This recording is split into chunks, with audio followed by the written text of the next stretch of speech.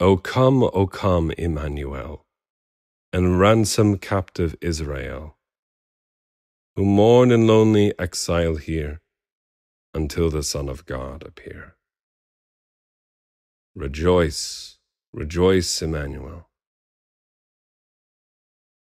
has come to ransom thee, O Israel. We all remember the familiar words from Christmas, but it is easy to forget that Matthew interprets Emmanuel from Isaiah to mean God with us. In John chapter 1, the Word becomes flesh and tabernacles among us. In Philippians 2, it is clear that this Jesus is co-equal with God and is God. And so the Bible clearly teaches the incarnation, that the Word becomes flesh. But this raises the question philosophers and theologians have pondered throughout the centuries. Why the God-man? Why does the creator of the universe stoop to such depths? The Lord who framed the stars, why does he become an infant shivering in the cold? Die between two thieves, shed his blood dripping down into the soil of the hill of Golgotha. Why does God become man? This is the question behind the meditations of Saint Anselm of Canterbury, a personal hero of mine. Anselm, living in the late 1000s, early 1100s, lived as the Archbishop of Canterbury. Although he was working an operative on either side of the English Channel. In 1066, William the Conqueror had invaded England with his Norman army, introducing a whole new world of learning, of Norman influence, and in some sense subjugation of the local Anglo-Saxon peoples. However, there was a sense of the unification of the church and chafing between the role of the monarch as well as the role of the Archbishop of Canterbury and of the church. This would later come to blows when another archbishop by the name of Thomas Becket would end up becoming martyred because of the influence of a future king. But let us stick within the framework of the topic, which is this treatise, Why God Became Man. Anselm is writing, therefore, not as an armchair theologian, not as an archbishop distant from his flock, but as a man of the people, a man of great learning, and as a highly respected political as well as spiritual leader.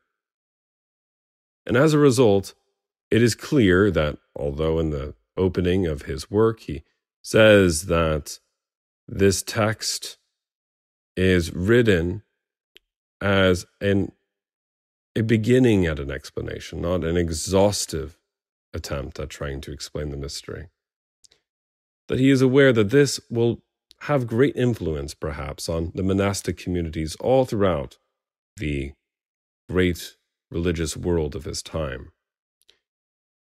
Anselm was not a small or ancillary figure. So, what do we make of the message? Anselm begins by describing in books 1 through 9 the question of the logic, the internal consistency of God becoming a human being. And he goes through arguments against and for, presenting the fact that Christ is indeed obedient to the Father, and yet at the same time voluntarily lays down his life. However, it is in Book 11 that things get quite interesting, and where perhaps Anselm leaves one of his greatest contributions to the theological West. Drawing from St. Augustine's tradition that all of humanity is fallen under the darkness of original sin, derived largely from Romans and from the book of Genesis chapter 3, and from the whole consensus of Scripture.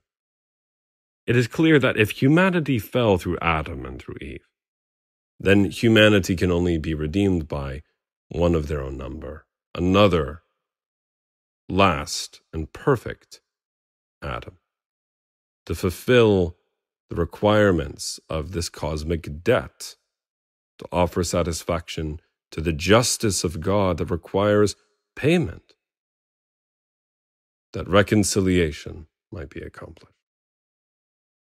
And yet all of humanity is fallen, and under the sway of a need to satisfy this terrible debt. And then you have the question of who else would be most fitting to offer mercy than the one who is seemingly called on to pass sentence, God himself. It is necessary, therefore, for God to come in his own person, since he is the offended party. And so God comes not only as the judge at the end of time, but here God submits himself to his own requirements for justice. The incarnation, therefore, has a soteriological focus for the forgiveness of sins.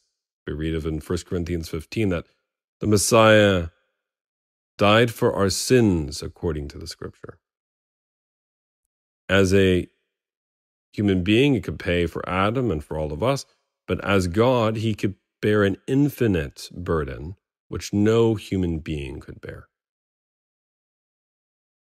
Now, it's very clear that sin, in the mind of Anselm, and this is almost a direct quotation, is not to offer God what he is justly owed.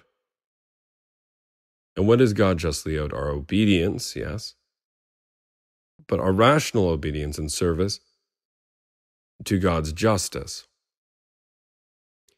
And why does God seek us to live in this right relationship? John chapter 10, that we might have life and have life more abundantly. This model of God coming to pay for the weight of original sin, clearly explicated in Romans 4 and 5 and throughout the whole corpus of Scripture, leads to the model of the vicarious atonement of Christ on our behalf on the cross, and the fact that he bears our sins as our substitutionary lamb.